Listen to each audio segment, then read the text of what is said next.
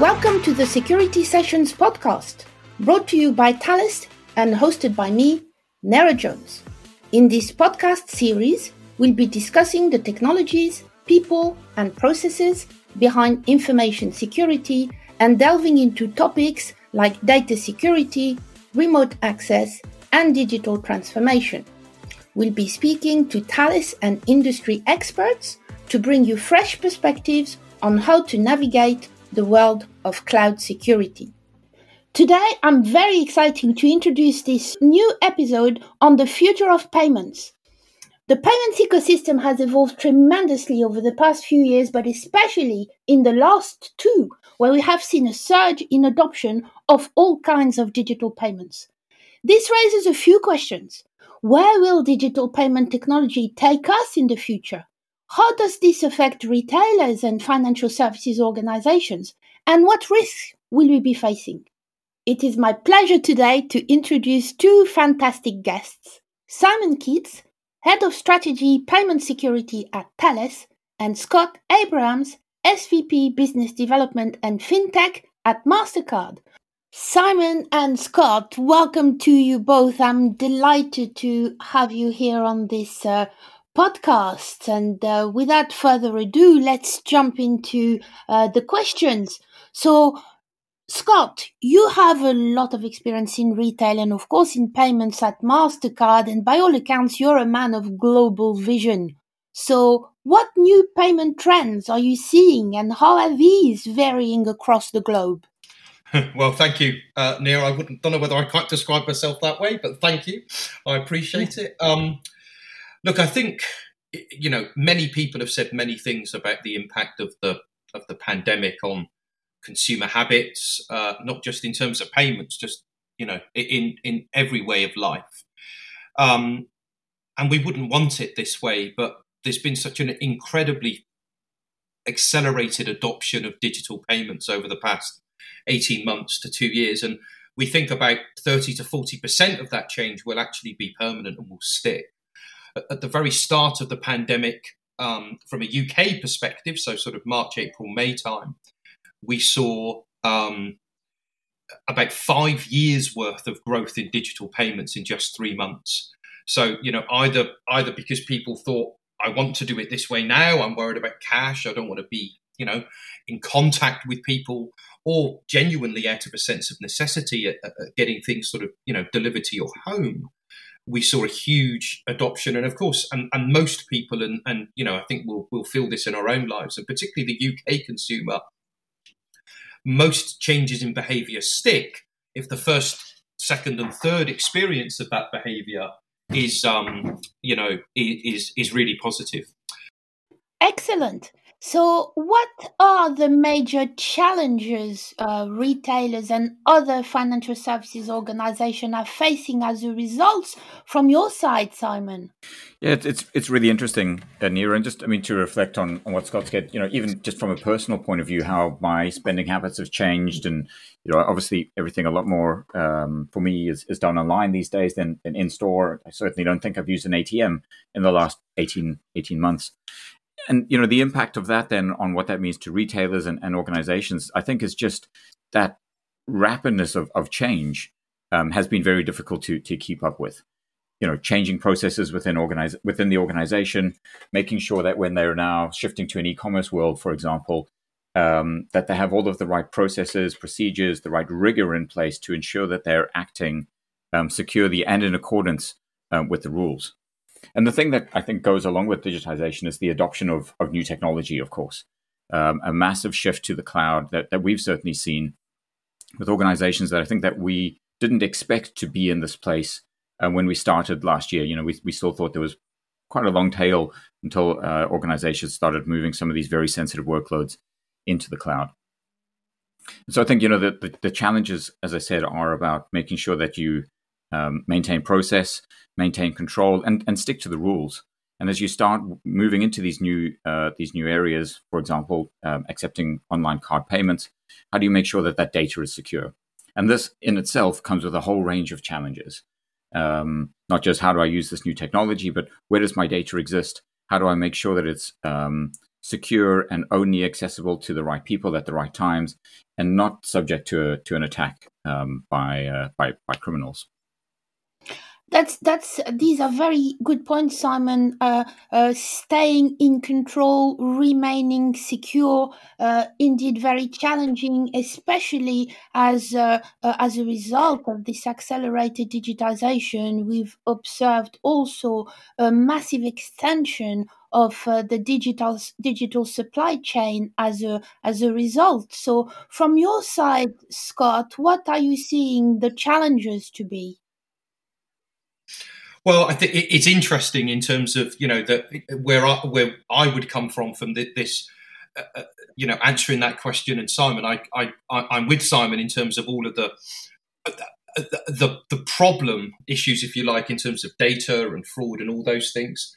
What's much more up front of mind for many of our customers is making sure that when a customer turns up at their website, they take the transaction, right? People don't abandon and go somewhere else, and that is related partly to how you serve them online, and of course also importantly how you serve them offline as well. And so all of our customers, I would say, across the globe knew that digitally engaging with their customers was important. I think that the vast majority now see it as success defining, I would say, more than just important.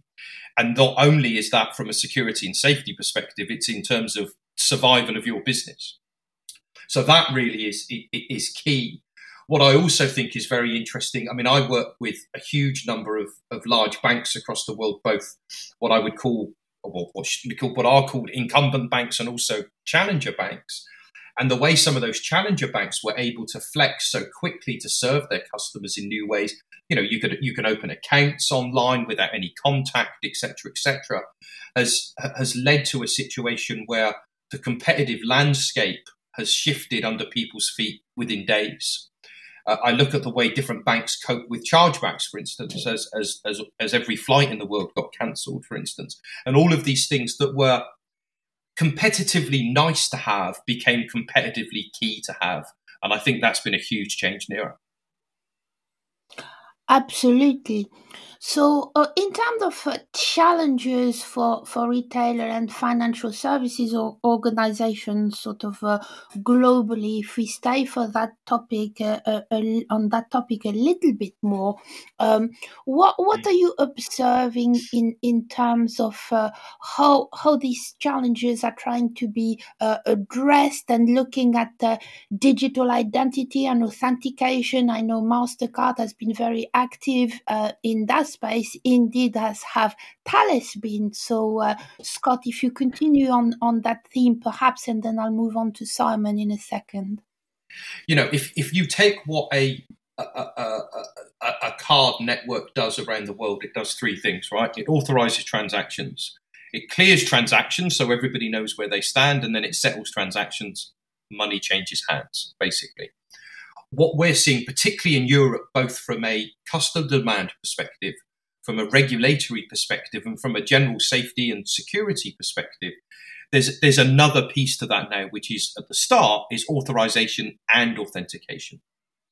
And that is a huge shift for payments. So, from a regulatory perspective, two-factor authentication has to be in place, across the EU at different times over the coming months. But actually, I think it's interesting to see potentially how quickly we would have got there with that type of demand anyway.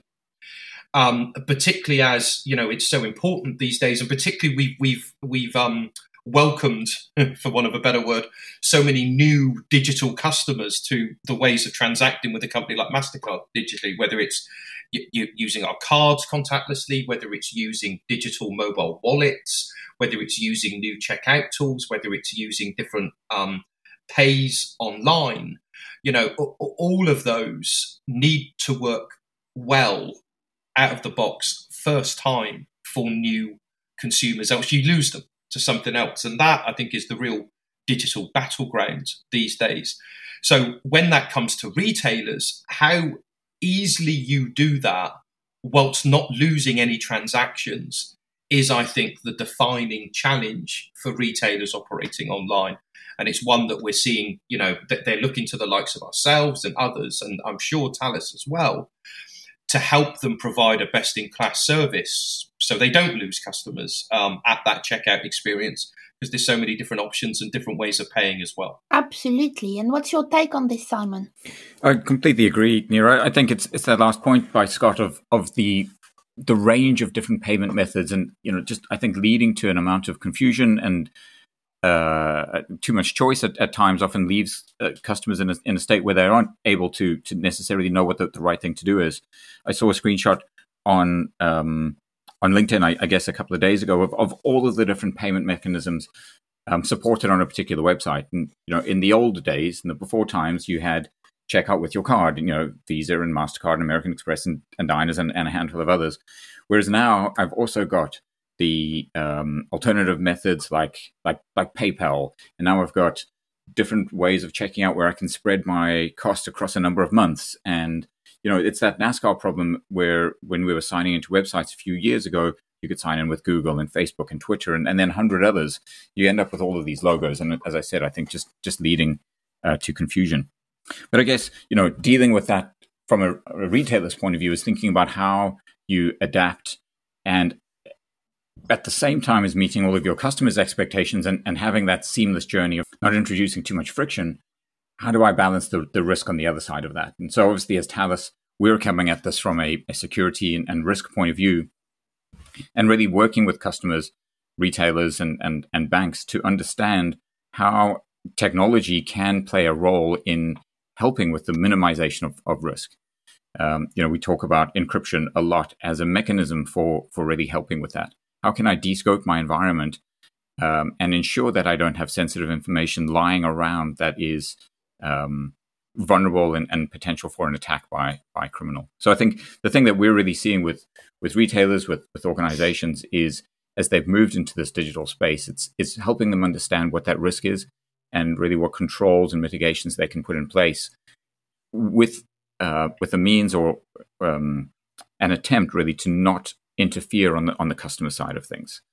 I think probably one of the best examples of this has been tokenization, either on the mobile side through card payment digitization, and also on the back end side at merchants where they're tokenizing sensitive card information. All of that really happens seamlessly. So when I tap my phone in store, I don't realize that that's a token, but I'm well protected as a customer. And then the same as when I enter my card details online, I don't realize this is happening at the back end, but all of my really sensitive information is tokenized, it's protected, so that if that retailer is compromised, my personal data isn't. And I think that's really been great. I haven't been impacted as a customer, but all of that security exists. And I think just coming in on that, Neera, there's a couple of things I'd say. But one, I think that whole thing, and perhaps I should have mentioned that before, tokenization. The one thing we do need to get a bit better at as a cards industry is helping our customers understand that we're doing that, because it does give a huge amount of comfort. I would say to people that a lot of the time, their actual data isn't actually hanging around anywhere, right? It's a link to a piece of data that only certain businesses like ourselves know. And just the other thing I wanted to say, Simon made a great point at the start of what he was saying there. I remember a few years ago, that checkout page space, if you like, was at a premium, right? It was very hard to persuade a retailer to take a new form of payment. That's changed massively. And I think that is also perhaps somewhat down to pandemic as well. No retailer wants to turn anybody away because they've only got this form of payment or that form of payment. And that's made a huge change, because as you say, there's such a smorgasbord of different ways of paying a customer, paying a company, I should say, online for something these days, and how often you pay and how long you pay it off for, etc. So I think that's something that's had a real tangible impact on digital payments in the last 18 to 24 months. And in fact, from what you both just said, I know we've been talking about the challenges facing retailers. They're going to be even more challenged in the next few months, because of course we have the holiday season coming up. It's going to be a very busy retail season, and before even Christmas and other celebration, we'll have all sorts of darkly colored days where people go absolutely frantic trying to find the best possible deal. So in this context, do you have some tips for consumers? Because I know you just mentioned consumers, Scott, in terms of communication and making them aware of how they can protect themselves, but also how they are already protected as well. First of all, Neera, it's going to be such a challenging seasonal period for many retailers. We know, don't we, that the vast majority of many retailer sales happen at the sort of last quarter, even the last month of the year. And I think there's a number of, having worked for Sainsbury's for 9 years myself, I know how much past history is used to make some assumptions about, the future and the next seasonal period. And of course, we don't have that from last year, right? Last year was, with no fault of anybody, but chaotic.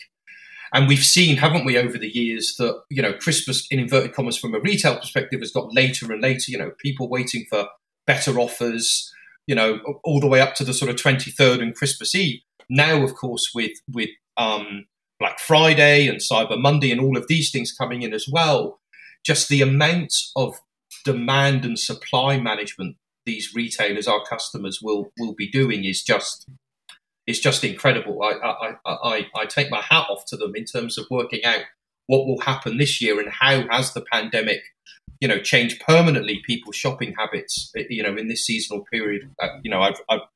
It's going to be interesting to see how that works out.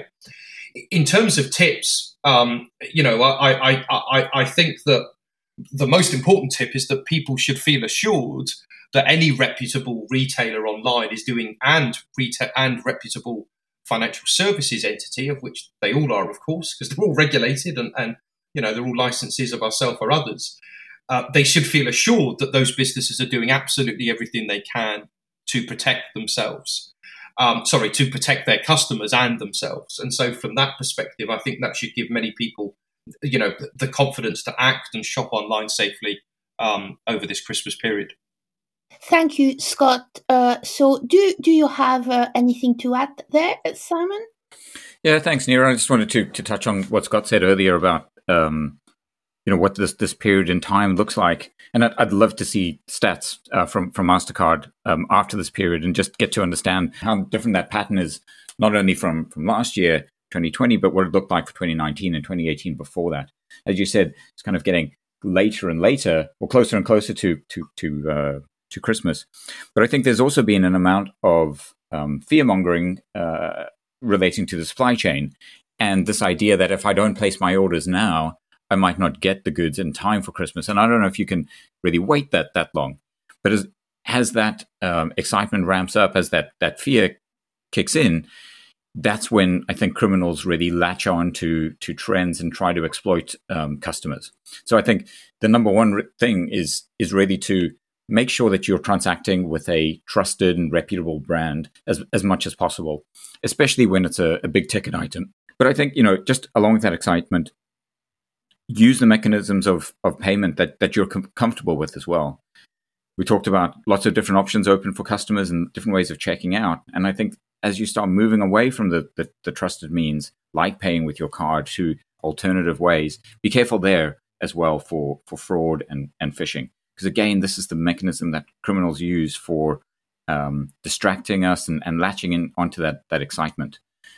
As Scott said, we're well protected. We go on a website, there is TLS, so the browsing session is secured. We're using our cards, they're tokenized. But what happens if we step away from that and start putting in our bank account details, for example, or being asked to transfer money from my bank account to your bank account? That's when, as a consumer, things start to get a little bit more risky, because we're moving out of that controlled and trusted environment into something that doesn't necessarily have the protections that we expect. So I think the big piece of advice there is, of course, be careful. Use the trusted brands. And if you do step away from that, be sure about what you're doing before you jump in with 2 feet. That's great advice, Simon, isn't it? I think just that my parents are in their 80s. They must get they get a phone call at least every other day from somebody purporting to be somewhere that they owe them money urgently, every other day. And that we've seen, I think I've seen stats around that says there's the huge amount of increase in that type of phone call phishing behavior, etc. And, you owe money for this, or HMRC are chasing you for that. I think it's terrible behavior, but it's something that, as many fraudsters know that many more people are at home more often, it's been something that's really taken off. And I did just want to say one other thing to what I said a second ago, Neera. We published some data, I think it was only last week. We're predicting over 2020, we're predicting about an 8% growth in retail sales this Christmas. What is interesting, though, is that we, as I said earlier, that shift to digital we think is now, cemented, and we're actually predicting about a 35 to 40% increase in digital sales over that same time period. So, if you think about that and how low, therefore, the sort of face-to-face sales growth will be, we can really see the impact of the pandemic and people shifting their spending behaviors. Absolutely. And indeed, new digital behaviors are definitely here to stay. So I know that MasterCard have been very active in that space. So can you tell us, Scott, what you're doing to address the evolution of payment fraud methods, because criminals are becoming increasingly innovative? I think I don't have time to talk about all of the different ways we're trying to do that, Neera. I wish I did to some extent, and I wish I could remember them all to some extent. But number one, of course, it is our joint number one thing. There's a correlation between how much our products are used and how safe people feel whilst using our products. We've understand that correlation for a long time. And so we know that how easy our products are to use must go hand in hand with how safe and secure people feel whilst using them. So our whole business strategy is focused on those two things. And I think there's a couple of things I would say on that. As I said a little earlier, authorization is now hand in hand with authentication from a regulatory perspective here in Europe. But also we obviously see that as a trend, as a coming trend around the world. So our focus is on digital identification, investments in companies or purchasing companies that provide those types of solutions is something that is really important to us, both to offer to financial services operations, but also to retailers themselves. And also, of course, gateways and payment systems providers as payment services providers as well. So, outside of digital ID, we've got lots of different things that we continue to do to help our customers manage, reduce and remove fraud. And one other thing I would say, as you no doubt will know or remember, we as a company bought Vocalink, which is a UK company that runs the Link ATM network and runs faster payments in the UK. We also have continued to invest in a significant amount of fraud tracking software, etc., in that business. And so we, particularly on the phishing things that Simon and I were just talking about, we're implementing things with banks and also with the FCA and the Bank of England to try and follow that money to see it actually where it eventually ends up, because that will obviously help law enforcement actually find out where this money is going. And indeed, as well, following the trend in cryptocurrency as well, there are lots of things that are being done in that respect as well, in terms of that tracking and transparency. So, Simon, tell us, what are you doing?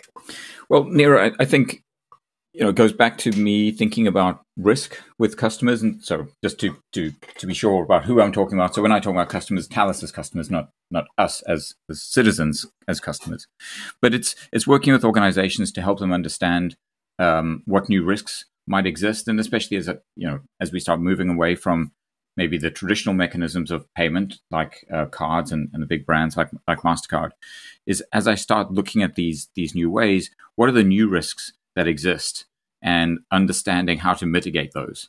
And I think that the thing that maybe organizations forget about to some degree is just because I move away from card payments doesn't necessarily mean that I move away from any of the problems or security issues that exist with card payments. As Scott said, we've still got problems like authorization and identification, and in fact, they're intertwined now. We still have problems with sensitive data. We still have problems with access control. And so the old ways of protecting and all of the lessons really that we've learned across 30 or 40 years of card payments still absolutely apply. And I think that's the message I really try to get through to customers is don't forget about the controls and the things that you have in place to protect the card side of your business. Is use those same controls. And again, as Thales, we'd get in trouble if we didn't say this kind of stuff, but use tools like encryption and strong key management to protect that data, to make sure that if you do have sensitive information, that it's not of any worth to a criminal should they breach your environment. And all of this, of course, when we look at what you've both just been saying, all of this costs money, and investment needs to be made, which is why security is actually often seen as a cost that businesses have to bear. And I know we've been talking for a long time that security should be looked at as a business opportunity. And I know MasterCard is doing that. So Scott, how is MasterCard actually not only talking the talk, but also walking the walk? Well, I recognise that description you've given, Neera, but I think that's, for us anyway, that's a long time ago. You know, I think from our perspective, as I said earlier, that the balance of making our products simple to use, but also making people feel like they're safe and secure are hand in hand.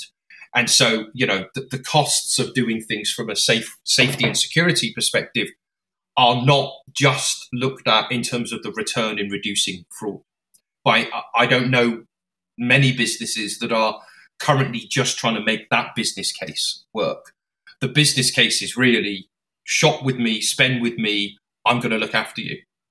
And MasterCard can help you looking after you, as I say, by encryption, right? By particularly in tokenization. As I said, we're making huge efforts to tokenize every single card in the world, and we've got 2.9 billion accounts live globally. So that's a lot of work. But I do think we need to communicate that better, as I mentioned to Simon a little earlier. So I don't believe, and I meet very few businesses, both financial institutions or retailers, that see this very much as okay, my fraud is only this low, therefore, you know, I'm not going to invest in X, Y, and Z.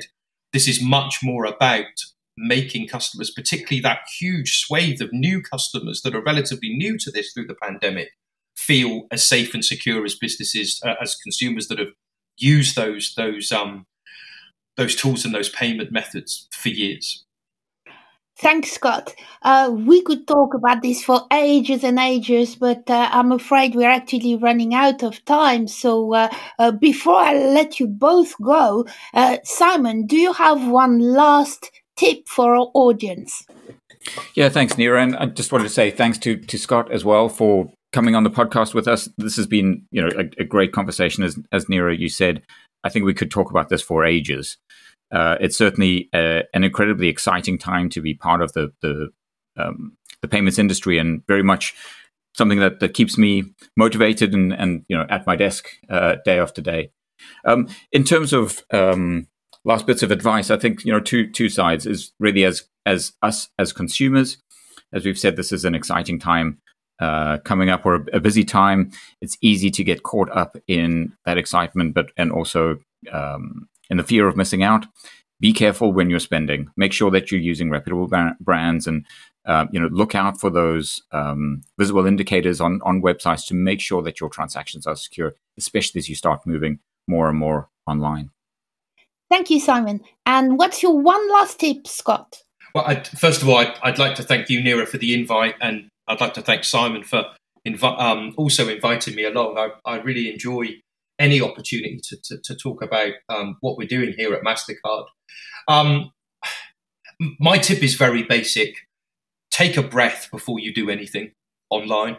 Just take one breath, maybe two, and just think for 1 beat or 2 beats around, you know, what you're doing. Is it with a reputable business? Are you doing something you've done often before and so you feel comfortable with it? Be assured that the likes of Thales and MasterCard are working every second of every minute of every day to make our customers, feel as safe and secure as possible while shopping online or anywhere else. But just take a breath and take a thought every now and again. I think Simon just used a great phrase, that fear of missing out. There's a lot of that coming up, right? With the offers coming up this week on Black Friday and Cyber Monday, there'll be a huge amount of rush and pressure to do X or buy Y. Just take a second or two. I think that would, you might be really pleased that you did that in the long term. Very wise advice from both of you. Thank you, Simon and Scott, for being fantastic guests. It's been a pleasure to host this podcast.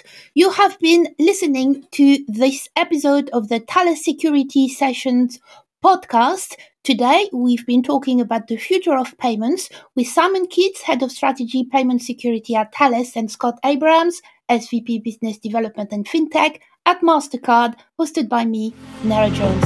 Thanks for listening.